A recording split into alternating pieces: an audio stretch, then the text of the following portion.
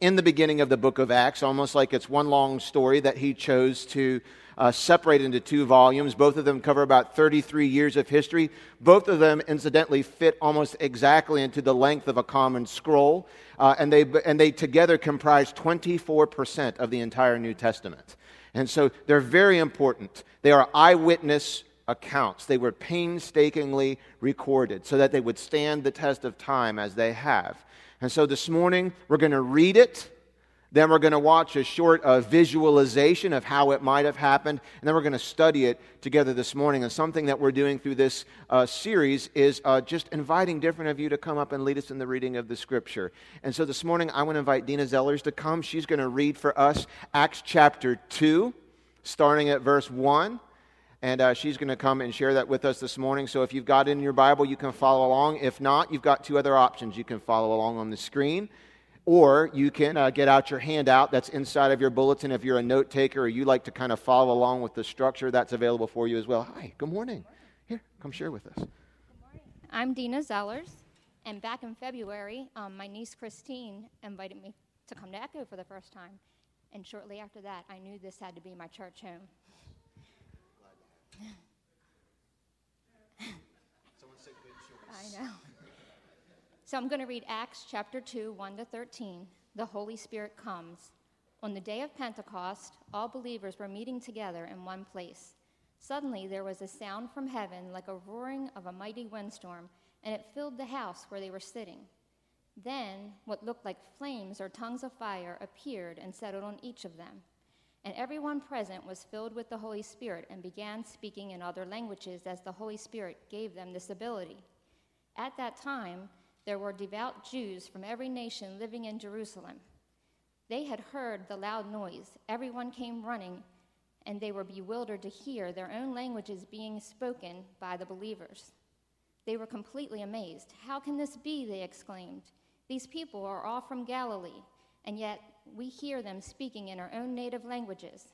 Here we are, Parthians, Medes, Elamites, people from Mesopotamia, Judea, Cappadocia, Pontus, and the province of Asia, Phrygia, Pamphylia, Egypt, and all the areas of Libya around Cyrene, visitors from Rome, both Jews and converts to Judaism, Cretans and Arabs. We all hear these people speaking in our own languages about the wonderful things God has done." They stood there amazed and perplexed. "What can this mean?" they asked each other. But others in the crowd ridiculed them, saying, "They're just drunk, that's all." Give her a hand for nailing all those names. That was amazing. Thank you, Dina. Poor Dina, last week we gave Kirk the passage that had all the long, crazy names too. There's some names in the Bible. There's some tough passages, but that was extremely impressive. So this passage at face value is strange and startling completely. In fact, it's probably one of the most studied passages in all of the Bible, especially in the New Testament. Acts chapter 1, we have Jesus. We have the record of what Jesus was doing for the 40 days between when he rose from the dead and when he then ascended and went up into heaven. We have what he was doing. And it culminates with the last thing he says to his disciples. He says, or apostles now he calls them, he says, "Don't leave Jerusalem. Wait there. I'm going to send to you the promised power through the Holy Spirit." And then we have 10 days from when he ascends to Acts chapter 2. We covered that 10-day period last week. Today we're really just looking at the beginning. We're not going to look at the whole day this week, but just a couple hours, maybe just a couple moments on this particular day in the Jewish calendar. So chapter 1, Jesus says, "If I go to heaven, the proof that I'm still with you and still among you, the proof that it's time for you to go start doing your assignment of telling people everywhere about the kingdom of God and about repentance, about good news through the gospel. The time to begin is after I send you the promise." And then here in Acts chapter 1, or chapter 2, verse 1 through 13, we see Jesus sending the promised Holy Spirit. And it happened in a startling, unexpected, historic, dramatic fashion right in the epicenter, the urban epicenter of the city of Jerusalem. So that's what it read like. That's the Bible we're starting with. Some of you are visual learners like me, and so what I want to do now is show you a visual representation through the team at the Bible Project. Just again, it's an animated representation of how these events might have looked back in that original day. So let's check this out together. This is exciting stuff, and the disciples are ready to go tell the world. But then Jesus tells them to wait and to stay in Jerusalem until they receive a new kind of power so they can be faithful witnesses to Jesus and his kingdom. Then he says that their mission is going to begin in Jerusalem, then move out to Judea and Samaria, and then from there out into the nations. It's like a roadmap for the whole book of Acts. Then the disciples saw Jesus enthroned as King of all creation. So the disciples wait, wondering when this power is going to come. And then comes the time of Pentecost. So this is an ancient Israelite festival. It's during the early summer, and thousands of Jewish pilgrims would come back to Jerusalem from all over the world, all these different languages and cultures colliding in the city. And the disciples are together in a house, which is suddenly filled with rushing wind, along with fire. Fire splinters off into tongues of fire hovering over people's heads. What's this all about? Yeah, so Luke is tapping into a repeated Old Testament theme. When God's presence showed up similarly at Mount Sinai, he made a covenant with Israel and gave them the Ten Commandments. Then later, when God's glory came in a pillar of fire, it filled the tabernacle when he came to live among them. But that was just one pillar of fire, not many. Exactly. Luke's making an important point here. This is God's personal temple presence, God's spirit that was foretold by Israel's prophets. And now it's come to take up residence in the new temple of Jesus' body, that is, his people. They've become little mobile temples where God now dwells. And they start to tell stories about Jesus, but they're speaking in languages that they didn't know before, yet all the visitors can understand them. What's this all about? Yeah, what is this all about? And like I said, this passage has been studied by the who's who list of people over the last 2,000 years who have studied the Bible and written their commentaries and their insights on what went on. And of course, you know, us being an affiliated with the Assemblies of God Church, this passage is critical in the Assemblies of God movement back into the early 1900s. It helped us get some insight to explain some experiences that people were encountering in California. But what's interesting, and I've started to do this, when I started studying this passage a couple weeks ago in anticipation of today, I said, God, I don't want to throw away everything that I've already learned or thought or studied about this passage. I've probably studied this as much as any single passage in the Bible. I said, but I want to see it with new eyes, and I want to have clearer understanding than I've ever had before about what's going on here. And so I started down that trail and was just doing some study myself, the Holy Spirit, my Bible. As I was getting down there, kind of organizing my thoughts, I then started saying, all right, I'm going to jump into the swimming pool of starting to read what other people have written about this passage. And I looked at C.S. Lewis and Charles Spurgeon and A.W. Tozer and a lot of dead people, right? You know, like a lot of... I started there. I started going through, one of my addictions is out-of-print commentaries and collections of sermons from the 1800s and 1900s. I love reading what all these anonymous, unnamed people who didn't have the advantage of all this information just got when they were studying the Bible out of the depth of their relationship with Jesus. I started reading through some of my volumes of those things. I started looking at more modern people like Bishop Jakes and Tony Evans and Rod Parsley. I mean, I'm trying to go all over the map, and I'm just the names that I'm naming. I know a lot of you have opinions. You know, I'm just looking at the body of people that I have access to what they've written, John MacArthur and others. And here's what I can tell you. Here's the summary. None of them get it all exactly aligned with one another. In other words, there's not like one common repeated pattern. I've read what Dr. George O. Wood wrote about and talked about. I listened to as many of his sermons from the 70s and the 80s as I could to get his understanding. He was one of the leading voices of the Assemblies of God for most of his career. He was our general superintendent, has written extensively, one of the most educated men on the face of the planet. In one of his messages, he refers to conversations he had with some of the founders of the Assemblies of God, Brother Flowers and others. And so I say all that to say I have over-prepared for studying this passage. And if I were trying to say, here's the one thing they all agree on, that would be hard to boil it down. But what they would agree on is that it happened the way that Luke recorded it. They would agree on that. And so what I'm going to share with you this morning wouldn't necessarily be found in any one of those commentaries, nor was I trying to create It's just kind of a sanity check to say, am I way off in left or right field? But one thing I do know, listening to all of them, is go back to the text. And if you let the Bible be its own interpreter, it's the very best thing. If you read and study the Bible from cover to cover, it's pretty good at interpreting itself. And one thing I do know is that the first 5 words of this passage tell us you got to understand the calendar. The first 5 words of this passage say that everything to understand about Acts chapter 2 is bound up, it's cinched up inside your understanding of calendar. Now finish this sentence for me. Can you finish the sentence for me? If my personal calendar were suddenly to vaporize and disappear irretrievably from the planet forever, I would be lost. Okay? Some of you would celebrate for a day or two. For a day or two, you'd celebrate. I mean, didn't you want to do that before? If you keep your calendar like, say you keep it in your phone or it's in the cloud, this mysterious cloud where everything in life exists now. You just want to take your phone and forget the calendar and you throw it across your yard, right? And then 2 days later, you're like, I better go pick that up. I'm lost. But seriously, what would you do if your weekly calendar vanished? Probably different answers all over the room.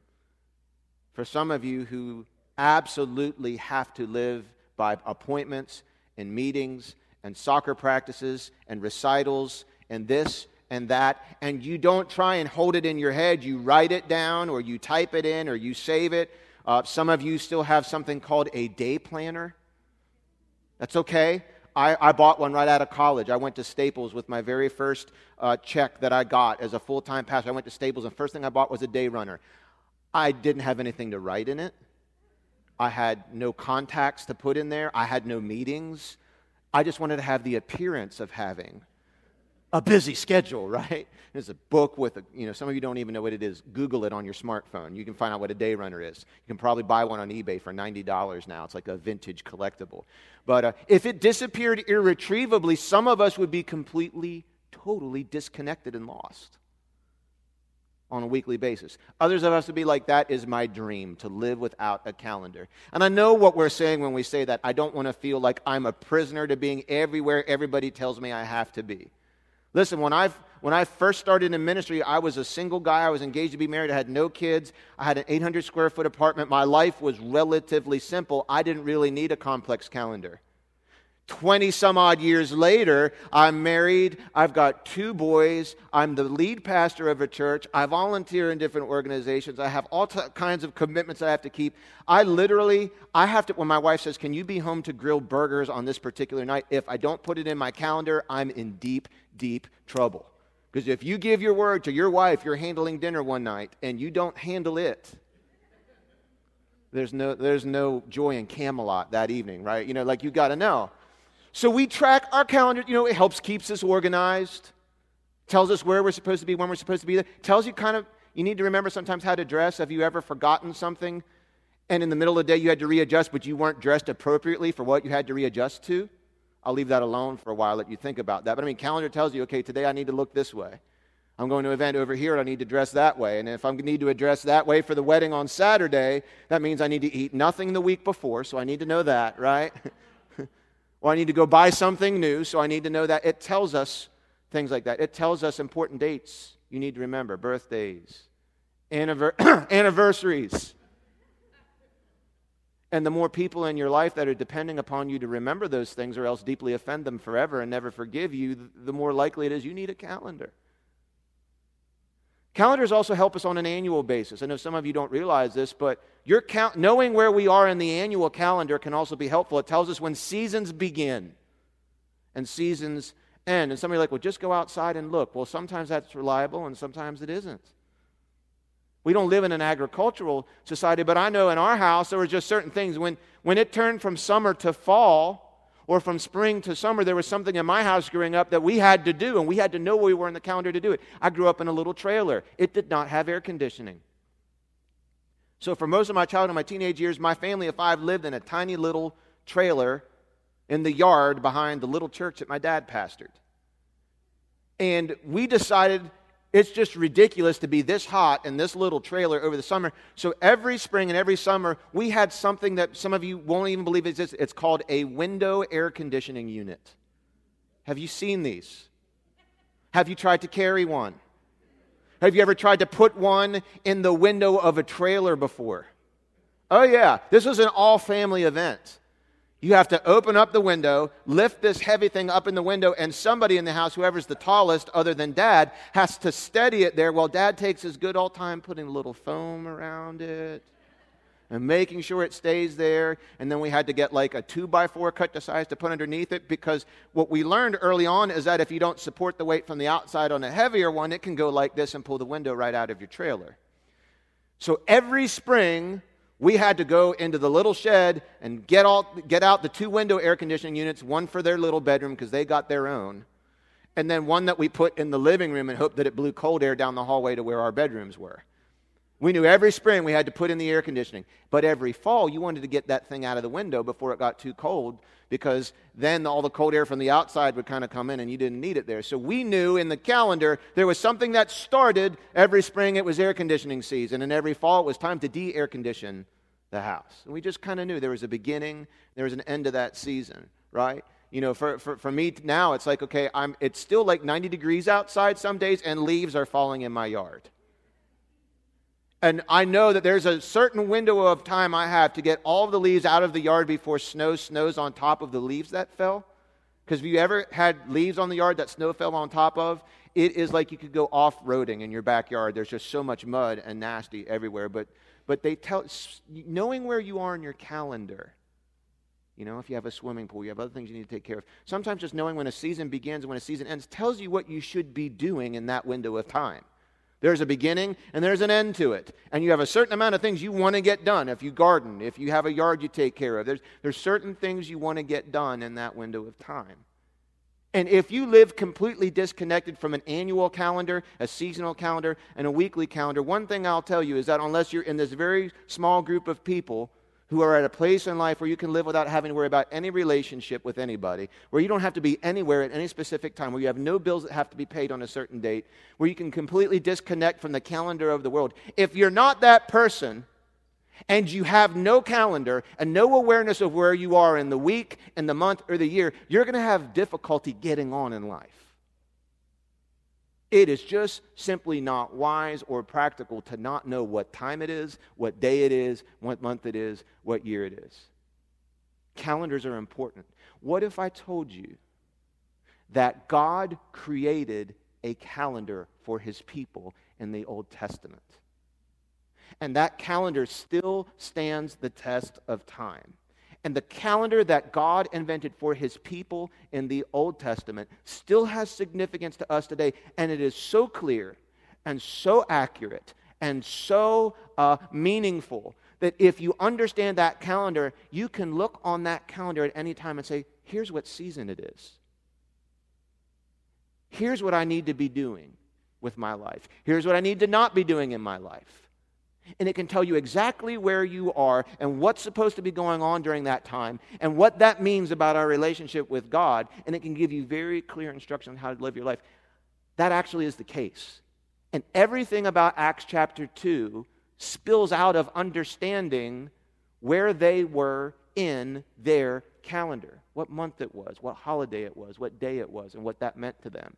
And if we can take just a couple moments and understand that, it will give you a more accurate understanding of how to interpret what actually happened on that day 2,000 years ago, and then what significance it can still hold to us today. Can I show this to you? Let me show you just the 7 feasts or the 7 holidays on the Jewish calendar. It's just going to be up here on the screen, okay? Let me show you a couple of these things.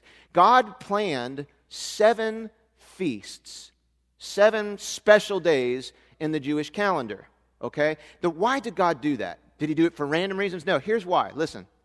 He picked these 7 feasts. He gave them, where are you drawing this information from, Pastor? In a book you've probably read 35, 45 times. Bestseller, Leviticus. I love Leviticus. I'm kind of a nerd that way. Leviticus gives us the form. Have you ever seen concrete being poured? Some of you have watched paint dry. Have you watched concrete dry? Okay, you haven't, so let me try and explain it to you, concrete expert that I am. When a tree fell in our house a couple years ago, I got to watch them do a lot of the rebuilding, and at one point we had a deck put on the back of our house by some men from the church who were very skilled in that area, and they had to pour just a little concrete about the size of one of these stage sections landing, so that when my boys came running down the steps, they had a soft place to land when they fell, concrete pad, right? So what they did first was they built a form. It's very simple. It's a couple 2x4s cut to size, nailed together at the corners, just like a rectangle. And they put that rectangle on the ground, and that marked the boundaries and the area that a pad was going to be poured into. Now, it wasn't the finished product, but it defined the area. It told us what it was for. We knew where it was going, and that form was there. And then eventually, kind of like pouring cake batter into a pan, would have probably been, now that I think about it, the better example. But forget about that for a second. Concrete. They poured that concrete in there, and I'm sitting there because I am the opposite of handy, whatever that is. And I'm watching these people like they are modern day, Da Vinci's. They're pouring that in there, they make it so smooth, and it just sits there until it hardens. And then they come back a week later, and once that pad is hardened, we don't need the form anymore. Okay? Now we could have kept the wood there, but we didn't need it. That form was set, and it knew where to go and fill its purpose and make a good foundation. And once that concrete was hard, we could, just cut away the wood and throw it out or recycle it or build it into some lovely, whatever you build with old concrete covered 2x4s in the basement. We didn't need the form anymore. Could have kept it there, but we didn't need it. Okay? It wasn't necessary in order for us to have that foundation to land on. These feasts function like a form. A lot of the Old Testament you can read like it's a form. Okay? God was establishing boundaries and fences for his people. They needed to know how to live to stay in relationship with him. They needed to know if we stay inside the form, there's blessing here. If we stay inside the fence, this is the way God wants to live. However, if we ignore God and we go outside the form, we're not going to be made into what we think we are. Outside of there is danger. Outside of there is disaster. And so when you read through some of these feasts, we can see the form that God was creating, what he was trying to teach his people to do and to think and to feel. He wanted them to pause everything they were doing 7 times of the year. He put 7 events on their calendar, and no matter what they were doing, he said it's important for you several times a year to pause what you're doing and think about the special relationship you have with me. And since I know you're humans and you're going to get distracted and it might not be important, I'm going to assign you a calendar. And I'm going to tell you 7 dates on the calendar that I want you to pause. I'm going to tell you what to do. I'm going to tell you why to do it. And the whole reason why is to make you think about 7 different, unique, special aspects of our special relationship. And that's why they had these feasts. It made them take a break and engage in some different activities. Each one of these feasts focus on a special characteristic of their relationship. So I can't see this one because the lights are here, so I'll look at this one. I was going to say, don't mind my bald head, but it's bald the whole way around. First feast was Passover. Happened on the 14th. I won't go. I'll just tell you what they were. It was scheduled for the 14th day of the first month. Passover was all about the people remembering we have our identity in God's mighty acts of deliverance. And if you studied a lot about the Passover, you understand that this was a special feast and an event that was celebrated by every family where they remembered back to the days of Egypt when they were slaves. They remember that God was about to send a death angel. And he warned everybody that unless the blood of the lamb is on your doorpost, the death angel will visit your house and will kill the firstborn of every house in Egypt. But he said, take a perfect lamb, slaughter it as an act of worship. Put the blood of that slaughtered lamb on the doorposts of your home. And when the death angel passes by, if that house is covered by the blood of the Passover lamb, the Paschal lamb in Hebrew, if it's covered by the blood of that lamb, the angel will pass over and death will not visit your home. You will have salvation from death through the blood of a lamb. And every single year, they paused and they remembered, we have our identity because God delivered us from that. Through the blood of a lamb, we were delivered. And so part of their feast was reenacting some of these events. There would be the killing of a lamb. There would be all kinds of different things. I could go on and on and on. I won't. But that was the first feast. That was the beginning, the first feast in their calendar year. These happened in the spring. Their second feast was the Feast of Unleavened Bread. Now, interestingly enough, Passover lasted for one day, the 14th day of the first month. The Feast of Unleavened Bread ran concurrently. It started the same day as the Feast of Passover, but it lasted for a week. So from the 14th to the 21st day of the first month, they also had the feast or the festival of unleavened bread. Now this brought out a different attribute of their relationship with God, and that is this. God's people are supposed to purge out from their life any contaminating influence. Leaven was something that spread throughout dough and made it rise.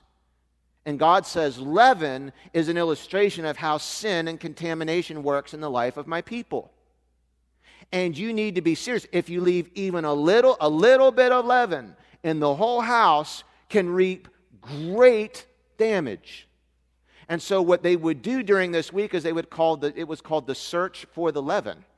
And it was kind of a symbolic act, but a literal part of it too. From top to bottom, the house was cleaned, dusted, and they would literally and figuratively go through their entire home, and any amount of leaven had to be removed and thrown out.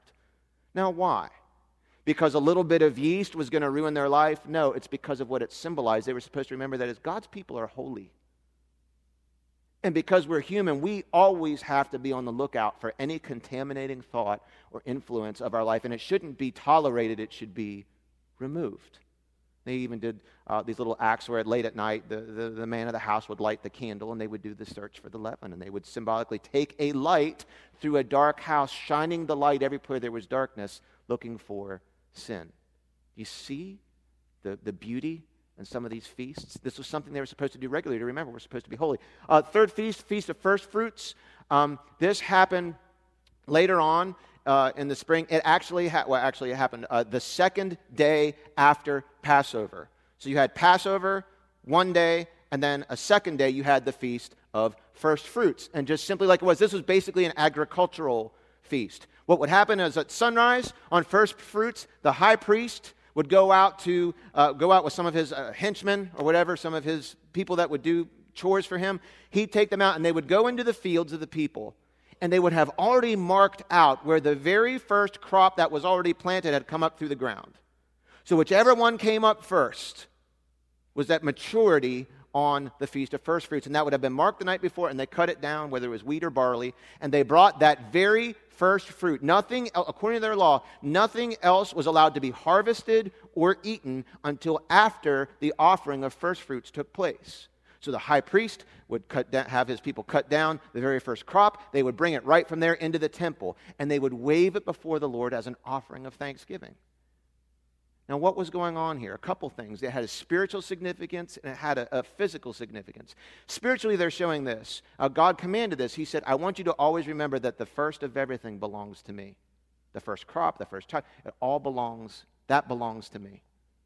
And so they would bring that to the Lord to say, God, we recognize that this is the very first and the very best. We will not feed ourselves, and we will not harvest for ourselves until we have first honored you with our first. This is a principle, a financial principle that is affirmed all throughout the New Testament. The first belongs to God, and it's brought as an act of worship.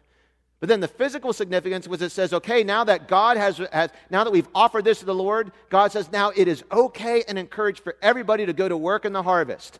Cut down the wheat, cut down the food, make yourselves food, eat, nourish. You can do it without any hesitation or any fear whatsoever. So it indicated it's harvest time, harvest can begin, and we can get to work now. And that went up until feast number 4, Feast of Pentecost. Feast of Pentecost, Pente means 50. It happened 50 days after Passover. So first fruits was the beginning of the harvest. Guess what Pentecost marked? At the very end of the day of Pentecost, at sundown on Pentecost, harvest was over. No more harvesting. Season of harvest is over. So what they did on Pentecost, now this will mess you up if you understood unleavened bread. Here's what they did on Pentecost. They also brought an offering to the temple. Now what did they bring on first fruits? They brought the first raw, uncooked, unbaked, unrecipeed crops. You know what he says they're supposed to bring for an offering on Pentecost? 2 baked loaves of bread with leaven inside. Now that's weird. It's the only feast that they have where Leviticus specifies the offering you bring that day, bring it with leaven inside. Now what did leaven represent? Contaminating thoughts in their raw form. Now they're bringing bread which has been made from the combination of something that God gave them supernaturally when worked together with yeast, that is what we produce naturally, and they're to bring those 2 loaves as an offering at Pentecost to one symbolize season is over, no more harvesting, plow the fields, burn up the chaff, it's all done. But also, God, here is the fruit of our labor. We've been working for the last 50 days, and God says, I want, what would please my heart is if you bring to me an offering that shows, God, here's what we've done in your harvest field for these last 50 days. And what we've done is we have combined what you gave us with what we had already, and something happened, we brought them together, and we present it to you, and you accept it. Are you thinking ahead of me a little bit? If you're not, I'll spell it out in 1 second, okay? And then the last 3. Then there's a space of 4 months with no celebrations in their year. Then you have 5, 6, and 7. You have the Feast of Trumpets, which all I'll say about that, because I'm running out of time here. I knew I was going to nerd out here, and I told myself all week not to do this. I'm sorry. I'm not sorry. This is important. But the Feast of Trumpets was just simply this. It was a big, joyful party. And they would blow all these trumpets. Think ahead with me, okay? Blow all the trumpets and summon the people together for a great, joy-filled party together with your whole Jewish family. So there's a Feast of Trumpets. Feast number 6 is Yom Kippur. Now, this is the heaviest one out of all of them, the Day of Atonement. And this was a deep work of cleansing and repentance that had to be done specifically in the house of Israel and God's people. And then Feast number 7 is kind of a weird one. The Feast of Booths, or the Feast of Tabernacles, was the last one in their calendar. Now, this one was interesting. They would actually go together with friends or family outside of their homes. They would build these temporary canopies or tents or shelters, little tabernacles, and they would just tabernacle together for a while. Kind of just saying, you know what, we're part of God's family. We're brothers and sisters. And God has always wanted to dwell under a tent together with his people, not be separated from them, but to dwell with them in the same tent. Now, in their reality, God's presence was in the tent, not with them. If they went in the tent with God in the Old Testament, not prepared, you know what happened? They died, and it happened. But they believed in this promise that someday what God really wants, what they reminded themselves is he wants to tabernacle together with us. And so we're going to have this festival where as we're enjoying the unique friendship and fellowship that comes by just camping together. And some of you do this regularly, and you just know it's like you just really bond on those types. Some of you don't like camping. You like glamping, or you like, I'll go pay for the luxury cabin in the woods with it. I don't want to be in a tent. But this was a big thing to them. So those are the 7 feasts of their calendar. Pastor, this has nothing to do with Acts 2. It has everything to do with Acts 2. Can I show you now briefly the New Testament connection to all of these feasts? Because you're thinking, Pastor, I'm not Jewish. I don't celebrate these feasts. Or you might be thinking, Pastor, I'm not Jewish. Should I be celebrating these feasts? What I want to show you is that even though some of you may not be Jewish, you are probably still celebrating these feasts perpetually in your heart. Okay, let me show you.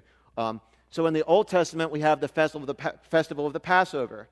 Says, and they're remembering God has delivered us. Now in the New Testament, Christ has become our Passover lamb. 1 Corinthians chapter 15. Verse 20, the Apostle Paul shows us, he says, Jesus Christ has now become our Passover lamb. What does that mean? When Jesus' blood was shed, he became our paschal lamb. The Old Testament says we are saved by the blood of the paschal lamb applied to the doorposts of our house. When the angel of death comes, they will pass over us and they will not die, we will live. In the New Testament, Jesus Christ becomes our paschal lamb. He has become the lamb whose blood, when is shed to the doorposts of our heart, means that now we have life in Jesus, and that death angel will never separate us from the everlasting presence of Almighty God. And every time somebody accepts Jesus Christ, they put their trust in him, they put their faith in him, and they are reminded and they are thankful and they are grateful for the blood of Jesus being applied to their life. They are now not just relegating the spirit of Passover to one day in the calendar. We are celebrating the meaning of Passover forever. We no longer need the form. You can have the form. There's meaning in the form, but we don't have to have a festival anymore to remind ourselves of this. You can live with the reality of Passover in your heart perpetually. It's been fulfilled already. There's nothing more God needs to do to fulfill that first feast. The second feast was purging of the leaven. And in the Old Testament, it meant let's rid our house of all contaminating influences of leaven. In the New Testament, Paul, again, I told you the Bible will be its own interpreter. Paul breaks this down very simply, again, in 1 Corinthians. He says to New Testament believers, you need to continue purging out the leaven in your own hearts. Now we're not purging out the leaven from under the bed, we're purging out the leaven from our hearts. What Paul is saying is this, is now through the power of the Holy Spirit alive inside of you, you have the built-in presence of God living in you to detect contaminating influences, and that God's New Testament people are also to understand we're called to be holy, and the way that we chase after God, and the way that we draw near to Him, and the way you become holy is by doing an a diligent, constant, forensic inspection of your heart, your feelings, your thoughts, your attitudes, your behaviors, and saying to God, show me where the leaven is, and through your Spirit, pull it out of me. So every time you pause and let God examine your heart and say, is there anything that doesn't please you, you are honoring and celebrating the purging of the leaven. You're honoring and celebrating something God put in place with His people, but you can do it perpetually. In your heart, it's been fulfilled. That holiday on the calendar is ongoing and alive, but it's been fulfilled. The third feast was the feast of first fruits. In the Old Testament, it said the very first belongs to God. And we cannot start harvesting or following in that activity until the first has been offered to God. Here's what Paul said. This is crazy. Here's what Paul says in the New Testament to interpret this for us. He says it again, 1 Corinthians, I think it's 15, somewhere between 7 and 20. I have it in my notes. I don't have time to look for it, but it's in 1 Corinthians 15. If you read it, you'll find it. He says, Jesus Christ, when He rose from the dead, became a type of first fruit offering from all creation. What does that mean? If you do the math, first fruits fell on Resurrection Day. The second day, you had Passover, Jesus dies before Jesus died. You have Jesus dies before sundown. Then you have Oday. You have the second day, you have resurrection. Jesus' resurrection day fell on the Jewish calendar of first fruits. Here's what actually happened the day Jesus rose. As the sun comes up, and some part of Jerusalem, the high priest is putting the sickle to the first crop and cutting it down to bring as an offering in the temple. And at the same time, in another place, there's a stone being removed from a grave while Jesus rises. And Paul says what he's doing is he's becoming our first fruit offering. What he's saying is, I am the first to raise from the dead. And now everybody who follows me has the right and the privilege to now expect that they can participate in the same activity I just did.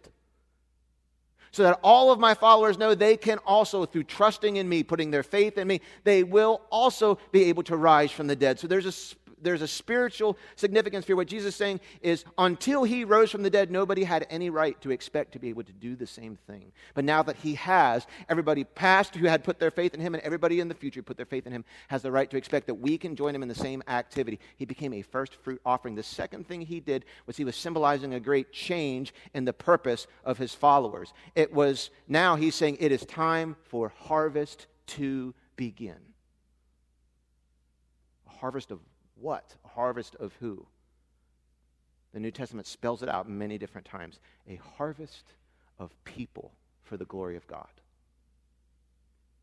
He's saying it's time for it to begin. Now, Old Testament, Pentecost. It says it's time to be gathering the harvest of produce until this day is over. Now, here's the beautiful part to me. In fact, you could end the sermon right here, and at the pace that I'm going, I might have to. I'm sorry. Here's what He's showing in the New Testament. What happens in Acts chapter 2, at the very beginning, it says, the literal reading of the Greek says this: when the day of Pentecost was filling up. Some translations say when it had come, when it arrived, when it had fully come, whatever. The literal Greek reading is when the day of Pentecost was filling up. In other words, harvest hadn't ended yet, the day wasn't over, but the day was upon them. It was ongoing. They were still filling up the crops. They're still getting the harvest together. Here's what we're seeing now in the New Testament, and we see this in Acts chapter 2. What God is showing us is that He is still about the work of gathering a harvest of people from every tongue, every tribe, every language group, every nation. He's about the process of gathering a harvest of people to himself through the work of the laborers in the field who are his church. And at Pentecost, what actually happens is God says to his followers, it is time for you to go. I'm giving you power to go throughout your community, your neighborhood, the city block, the world, and tell people everywhere about the good news of the kingdom of God. And everybody who receives that becomes a harvest, the fruit of your labor. And they are people who I love, who are still sinful and producing sin, but when your sinful, leaven-filled life comes into submission to the Lord, he bakes it together somehow, and it's still an offering that he'll receive. Do you see this? But it's important that he tells us in the calendar this happens not at the end of the day, but at the beginning of the day. Because what I see as I study it through this time is that the day of Pentecost is the era of the calendar where we're currently living. Why? Because I'll show you in a moment. The next 3 feasts, we're still waiting on the New Testament fulfillment of them to come. We are somewhere in this part of God's calendar that says, what should we be doing? We should be getting right with Jesus. We should be purging leaven from our heart. We should be celebrating the blood-covered lives that we live hidden in Jesus Christ. And we should be working in the harvest field to produce, not for ourselves, but for God, a harvest of souls for his kingdom. Because the harvest may continue until the day of Pentecost ends. And when the day of Pentecost ends, the harvest is over. And so Jesus is not giving them power to show that the day is over. He's giving them power so that they can accomplish the work of harvesting souls in the field for him. You see that? Okay, no response. Great. Good job, teacher. All right, next 3. I will spend all afternoon telling myself it was clearer than you made me think it was. Old Testament, great day of joy in the Feast of Testament. New Testament, we believe it's describing Christ's return, when the trump will sound and we'll all come together with great joy. That's what they're supposed to remember. There's going to be a day when we hear the trumpets, we know the Feast of Trumpets can begin. We're all going to come together. Trumpet sounds, there'll be a great meeting together. Everybody will be caught up with him in the air.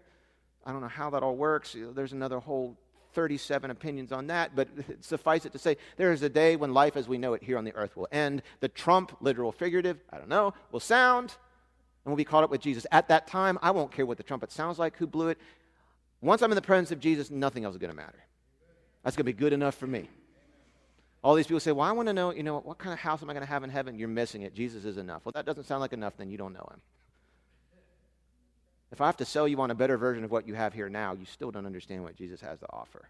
If you can earn enough money, you can have a lot of what you think heaven is here. Why would God just give you that in heaven? You get him. You get him. Forever. In a new body with hair and muscle. I don't know. Feast of Trumpets. I don't believe that's happened yet. Or else, what does that say about me? But I don't believe it happened yet. In the Old Testament, you have the Day of the Atonement, the deep cleansing of the house of Israel. In the New Testament, this is referred to in Zechariah 14 and again in Revelation, that somewhere in this end-time chain of events, that there is a deep cleansing of the house of Israel when they do receive Jesus as their Messiah, and they follow him, and they see him return, and he is the long-awaited Messiah, and they follow him. The last one, I love this one.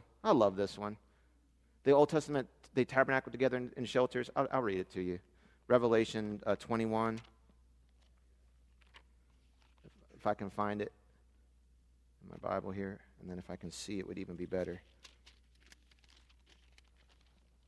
So in Revelation chapter 21, so just know this is very near the end of the book. This is like paragraphs away from the very end. Then I saw a new heaven and a new earth, for the old heaven and the old earth had disappeared, and the sea was also gone. And I saw the holy city, the new Jerusalem, coming down from God out of heaven like a bride beautifully dressed for her husband. John is doing the best he can to put words to something he's never seen before, and none of us have ever seen. But he's describing this new kingdom descent, this thing we've all been waiting to live in. He's describing it come to be right before his very eyes. And I heard a loud voice from the throne saying, "Look, God's tabernacle is now among his people. He will tabernacle with them, and they will tabernacle with him." Isn't it beautiful that the last feast he gave them in the Old Testament is fulfilled in the kingdom of God? He says specifically, we're going to have an eternal booth festival. I'm going to tabernacle with you, and you're going to tabernacle with me. So where are we in God's calendar? We're in that era of Pentecost. What does it tell us we should be doing? We went over that. We should be telling people everywhere about the good news of God's kingdom. We should be doing a relentless search with the Holy Spirit of purging out leaven from our hearts. We should be doing all these different things. Because at some point, suddenly, the end of the harvest is going to come. And at that point, there will be no more harvesting. And the New Testament spells that out clearly for us. There is a day where this time of harvest comes to an end and a time of judgment.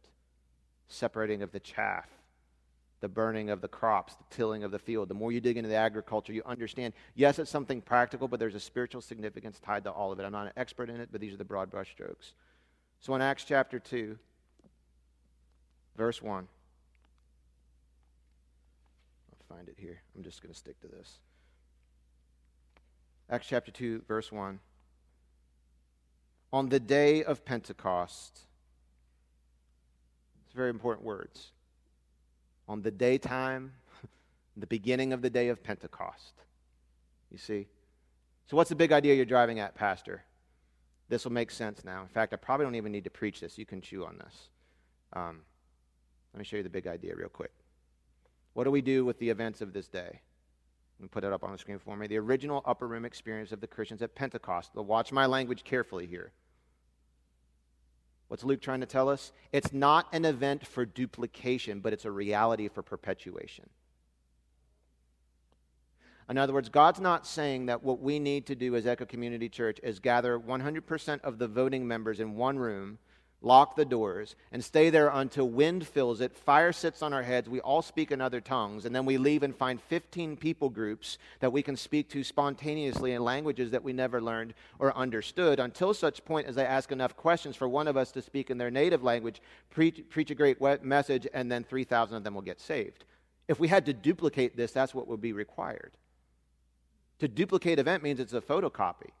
It means everything that you read about happening, because some people say, well, I believe this should be duplicated, that should be duplicated. We'll parse that out. In fact, I might have to cut this into 2 parts and readjust my teaching schedule later. I probably will, because this is more than enough to chew on for today. Just thinking while I'm talking, which is probably a thing you should encourage me to do. But you understand what I'm saying? I think a lot of how you interpret this passage says, okay, because most of us start this way. I want to understand what the Bible says, and I want to do what God tells me to do. I want to live the way He wants me to live. Isn't that where most of us start? I'm thinking about this because I'm thinking, I'm going to learn something about how I should be living. I'm either going to get a pat on the back because I'm going in the right direction or some correction because I'm not. And so you read about an event where, at this point, there's how many people here? What's he say? Talk to me. How many people are gathered in this room? About 120. I don't know, it's 118, 122. He says it's about 120. Here's what they have in common at this point. They are all saved. Prove it to me, Pastor. Glad you asked. John 20:25. Before Jesus went to heaven, he has this experience with, this is already going to mess with some of you who think I'm not being Pentecostal here. I promise you I am. Okay? In fact, I'm backed up by J. Roswell Flower on this one of the founders of the Assemblies. John 20:25, before Jesus goes to heaven, after he raises from the dead, he meets with the apostles, and he breathes on them and says what? Receive the Holy Spirit. And they received him. These people at Pentecost are not 2/3 full. They've not just had a relationship with God the Father and put their trust in Jesus, and the Holy Spirit is hovering around in outer space somewhere. They have received the Holy Spirit as part of their salvation experience. We have different moments where some of the apostles we see, that was a big conversion experience. You have a story where Thomas has a conversion experience. He sees the proof of Jesus' resurrection. He accepts the report of the apostles, and he says, you are now my Lord and my God. And he says, blessed are you because now you've believed. In other words, you're saved. And then there's some more he talks about. We have his experience there. You have other times later on in Acts, Acts chapter 8, Acts chapter 10, Acts chapter 19, 1 Corinthians chapter 12, 1 Corinthians chapter 13, 1 Corinthians chapter 14, where it indicates that part of the salvation experience is that 1 Corinthians chapter 6, where when you put your trust in Jesus, you surrender control of your life, you repent of your sins, you receive salvation, and part of that is that you receive the Spirit of God. He breeze, the pneuma, Greek, the ruach, the Hebrew. The word for wind and spirit are synonymous. It's the same word in their language. There's no differentiation. Wind and spirit mean the same thing, same word. It's like God, the same way at creation, breathed into Adam and breathed into Eve. He breathes His Spirit into us. And this is something that was unique to everybody who's been saved, that the Jewish people pre-Jesus did not have. They did not have the Spirit of God dwelling within them. Different times in the Old Testament, the Spirit of God descended upon someone like He did on Joshua for a specific time and purpose, but He didn't come and live inside of them. And now Paul says, like we sang about this morning, the Holy Spirit, like if you ever watch that show, Magician's Secrets Revealed, and they show you the trick and then they show you the behind the scenes, how they did it, God actually shows us through Paul how He did the resurrection of Jesus. It wasn't a magic trick. He sent the Holy Spirit, who specializes in bringing power and life into dead things. And He sent the Holy Spirit to Jesus' body, and His mortal body was quickened and brought back to life. And He says that same Spirit that did that lives in you. Now, why don't you live like you know that that lives in you? How can you look at yourself in the mirror and say, you're too fat, you're too skinny, you're ugly, you're a failure, you're an idiot? Why did you say that? Why did you do this? Why would you speak to yourself that way if that Spirit lives inside of you?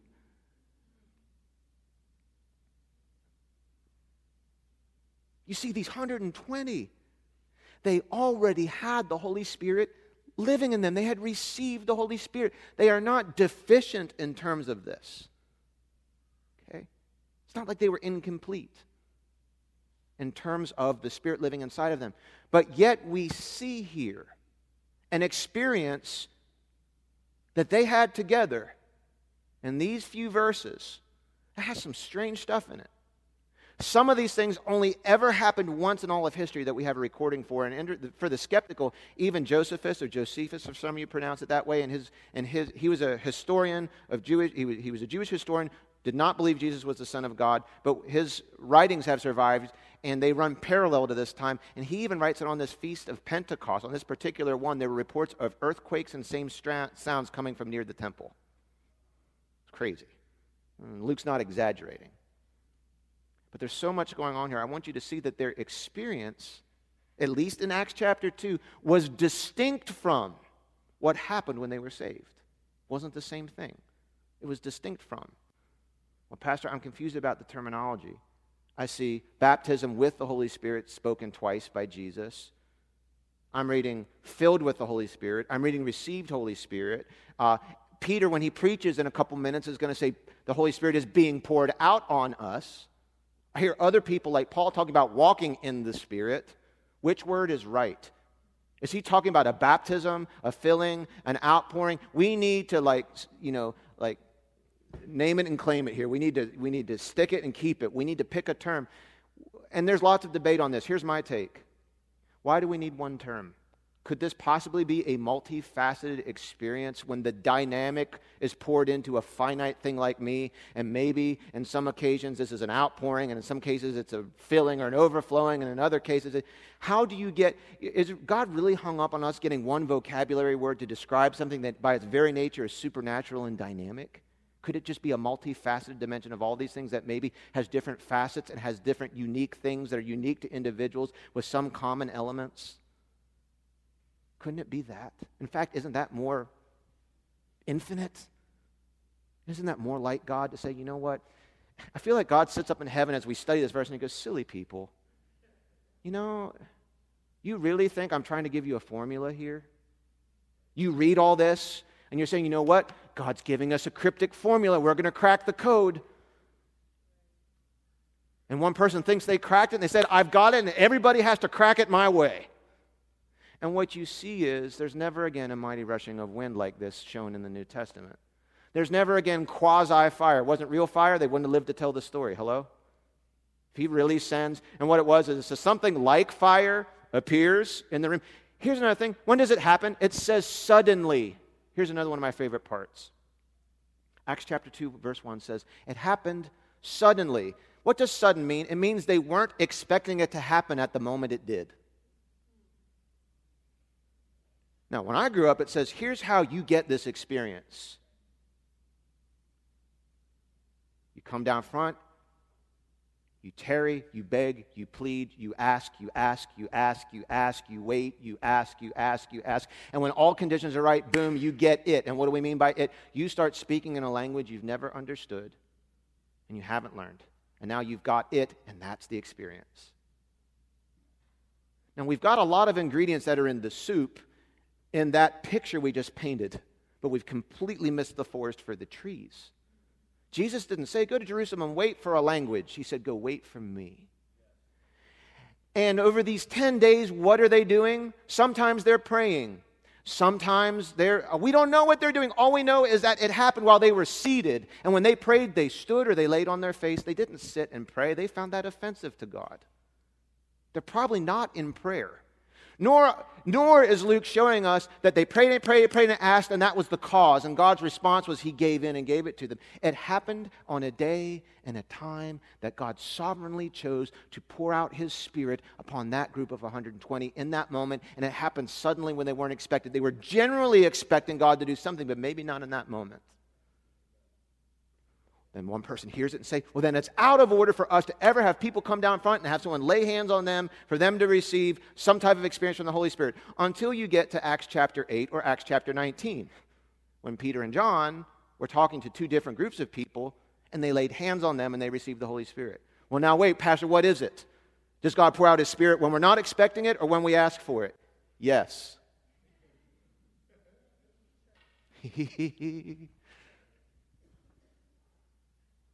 Well, on 3 of these occasions of the 4 occasions in the New Testament where it says, and they were filled with the Holy Spirit and there was evidence, 3 of the times it says they spoke in other tongues, and 1 time it says this in chapter 8. You can read it this week. It's your homework. We'll pick up here next week.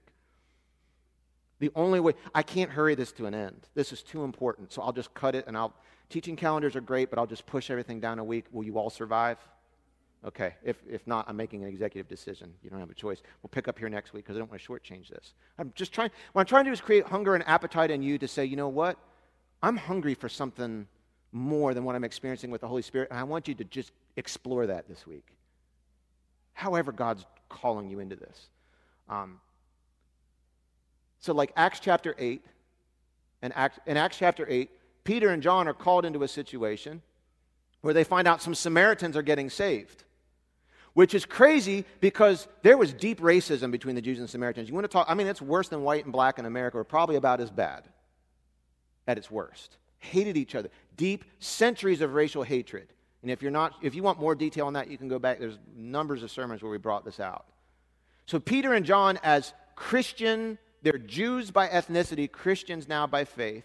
They hear Samaritans are getting saved, and they go into Samaria, and they're saying, well, have you received the Holy Spirit? They're like, well, what is that? They lay hands on them. They pray for them. Acts chapter 8 says, and they received the Holy Spirit. Doesn't say they spoke in tongues. Next verse. When Simon the sorcerer saw that they had received the Spirit, saw with his eyes that they had received the Spirit, he said, can I buy that? Let me pause for a second. Boy, okay, I don't want to lose my credentials. Let me just get this right, as close as I can get it. I'm less concerned about losing my credentials. I'm more concerned about being accurate. In the Assemblies of God, there is this line of thinking that the way we interpret is tongues for today. We say, well, every time in the New Testament, the 4 occasions where someone was filled with the Spirit. I actually did the math on this week. I have my notebook up here. I'll show you next week. I actually went through every name mentioned in Acts. How many of them were saved? Of the ones who were saved, how many do we know for sure they were baptized in the Holy Spirit? Of them, how many are we not sure? How many got, like Paul says he was saved, doesn't tell us in Acts he was filled with the Spirit. He tells us in Corinthians. I did all the math. I'm trying to figure out, is this always 100% of the time? Is this never 0% of the time? Is it sometimes 1% to 50% of the time, or is this usually 51 to 99% of the time? Because the Assemblies of God old writing says there's only 4 possibilities. Tongues are for always, for never, for sometimes, or usually. My answer is it's none of those. We can eliminate always and never. Sometimes and usually doesn't matter. I'll get there next week. Show it to you. But in Acts chapter 8, it says he saw it. And we say, well, let's assume, because in the Assemblies of God says, let's assume that because in the other 3 occasions there was always tongues. Let's assume that in that occasion, even though Luke doesn't say it, let's assume because Simon saw something to indicate that they had received it, that it was tongues. Is it possible it was tongues? Yes. Is it possible it wasn't? Yes. We don't know, and I don't want to build theology off an assumption. Here's what I can say. And nowhere is it that, tongues is not discouraged until we get to Paul, and he discourages it in specific contexts. In fact, Paul says this. Here's the verse we don't talk about, couldn't find it in any of our books. 1 Corinthians 14. And people on both sides of the argument go here. Here's what I love that Paul says. He's correcting the church for when they get together in their little house group of 50 people, speaking in tongues all at the same time, and then visitors come in, and they're like, what are they doing? I don't understand what they're saying, and they leave. And Paul's like, you've missed out. When you come together, the point is to build up believers and to be assigned to the unbelievers. You're missing it. Here's this key verse in 1 Corinthians 14. He says this, I wish that you all would speak in tongues, but more so that you all would prophesy. What is he saying? First of all, he says, I wish you all would speak in tongues. You know what that means? Some of the believers were saved, but didn't. And some did. Some of them, because he talked about it in 1 Corinthians, he says, you all have something the Spirit has given you. Tongues, interpretation of tongues, healing, blah, blah, blah. He says it in 1 Corinthians chapter 12. He says, I wish you'd all speak in tongues. In other words, he's saying it's a good thing. I'm not forbidding it. But since you don't, there's something even more that I'd like you to seek than tongues. And that's prophecy, because you don't need an interpreter. It's just much more practical. What's he saying? Is it sometimes? Is it usually? I don't know. Does it matter? What really matters? 1 Corinthians 12 says this. How do I get it? How do I know? The Holy Spirit gives people what he wants, however he wants, when he wants. And why can't we come to a place where we say, you know what? If for this sister, God has given her through the Spirit the ability to speak in a language that she doesn't understand, and she hasn't learned, but he's given it to her to help her some way in her life get out into the harvest field and do her work. Why can't I look at that and say, go for it, sister? And maybe in my life, he's given me the ability to teach. He's given me the ability to have compassion and mercy. And he gave it to me through the Holy Spirit because the Holy Spirit decided to give it to me. When he wanted, how he wanted. Whether someone laid hands on me, whether it happened when I was expecting it or not expecting it. One time Peter is teaching in the middle of his sermon. It says the Holy Spirit fell on people and they received the Holy Spirit. They began to speak in tongues. It can happen in a church service.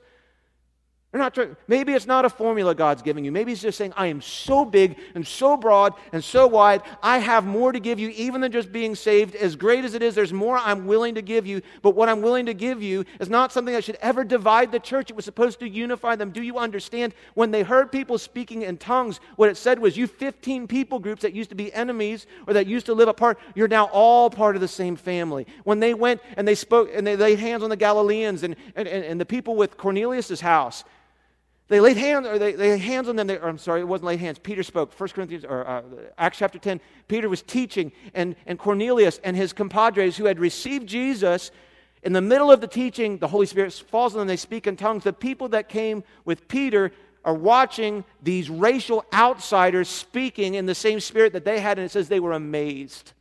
They were amazed that God cared enough about these people I hate racially, that the same Spirit that lives in me lives in them, and they accepted them. In one moment, deep racial reconciliation took place through the Holy Spirit.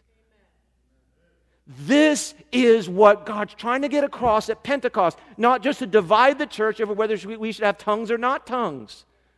He sent it to unify his people, not to divide us. I know we live in a day and age where we want everything to be bite-sized, tweetable pieces. But the answer is not just as simple as is tongues for today or not for today. In fact, that's not even one of the top 100 questions I think God wants us to be asking about this passage, where he would have been more clear. What he's saying is, it is the time of Pentecost. It's the time when my church should be white hot in their core about telling other people about the good news of the kingdom. Because you're not naturally that way, I will pour out my Spirit upon you, and I will give you the power. Power simply means the ability to do. I will give you an ability to do that exceeds your native capabilities in order for you to go out with great enthusiasm, great boldness. Now, those things are every time you see the Holy Spirit poured it out. You see enthusiasm. You see boldness. You see conversions. You see a change in general disposition. You see change in priorities. You see these things accompanying the Holy Spirit as he's doing his work through the New Testament. That's what can be perpetuated. Let me pray for you. I'm totally out of breath. Okay, let me pray for you. Hallelujah, Jesus. We worship you. I lift you on high. God, I totally didn't get through the message today, but I am confident that this is I started where you wanted me to stop, started where you wanted me to start, and ended where you wanted me to finish. I believe in this moment you are drawing people to you. I believe the power of your word opened up today is it is active on the hearts of these listeners. And so, Jesus, for anybody that is here this morning that is feeling that drawing near to them, I pray that in this moment you release to us the courage to say, yes, yes, I will follow you, Holy Spirit. Yes, I want to experience you. I don't want to throw away all the reality of my current experience up to this point. For some people in the room, this is an endorsement of what you haven't recognized, is that you have probably throughout your life had moments where God has poured His Spirit out on you, but you didn't recognize what it was at the time it was happening. And God is saying, take that, use that, develop that, run with that. That is my Spirit alive and at work in you to empower you to do the mission of working in the harvest field. For those of you that have received an experience of where you do speak in other tongues, and that is something that God has poured into your life, I encourage you not just to practice it, but to understand it. What is it for? What is it not for? How can I use it and not abuse it? How am I to be putting that in a place in my life in order to help me accomplish my mission?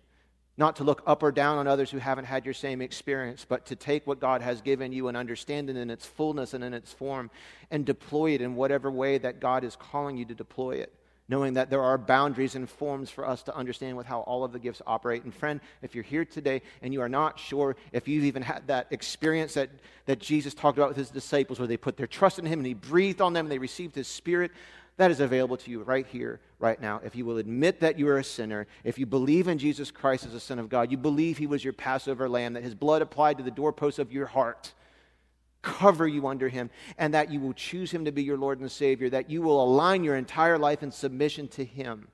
Friend, salvation is here for you today. And if that's what you want, all you need to do is make a simple prayer of confession that goes something like this: Dear Jesus, I admit I'm a sinner, but I believe in you, and I believe you have saved me. You can save me. You want to save me. You will save me. I believe that you can do that because you lived a sinless life. You died becoming a type of a Passover lamb. You died on the cross for me. Your blood that you spilled that day, please apply it to the doorposts of my heart. Send your Spirit to me now, and I receive your Spirit to come and make His home inside of me. I believe in your resurrection, and it gives me the hope that I too will resurrect out of this human body that at some point will be exhausted and die.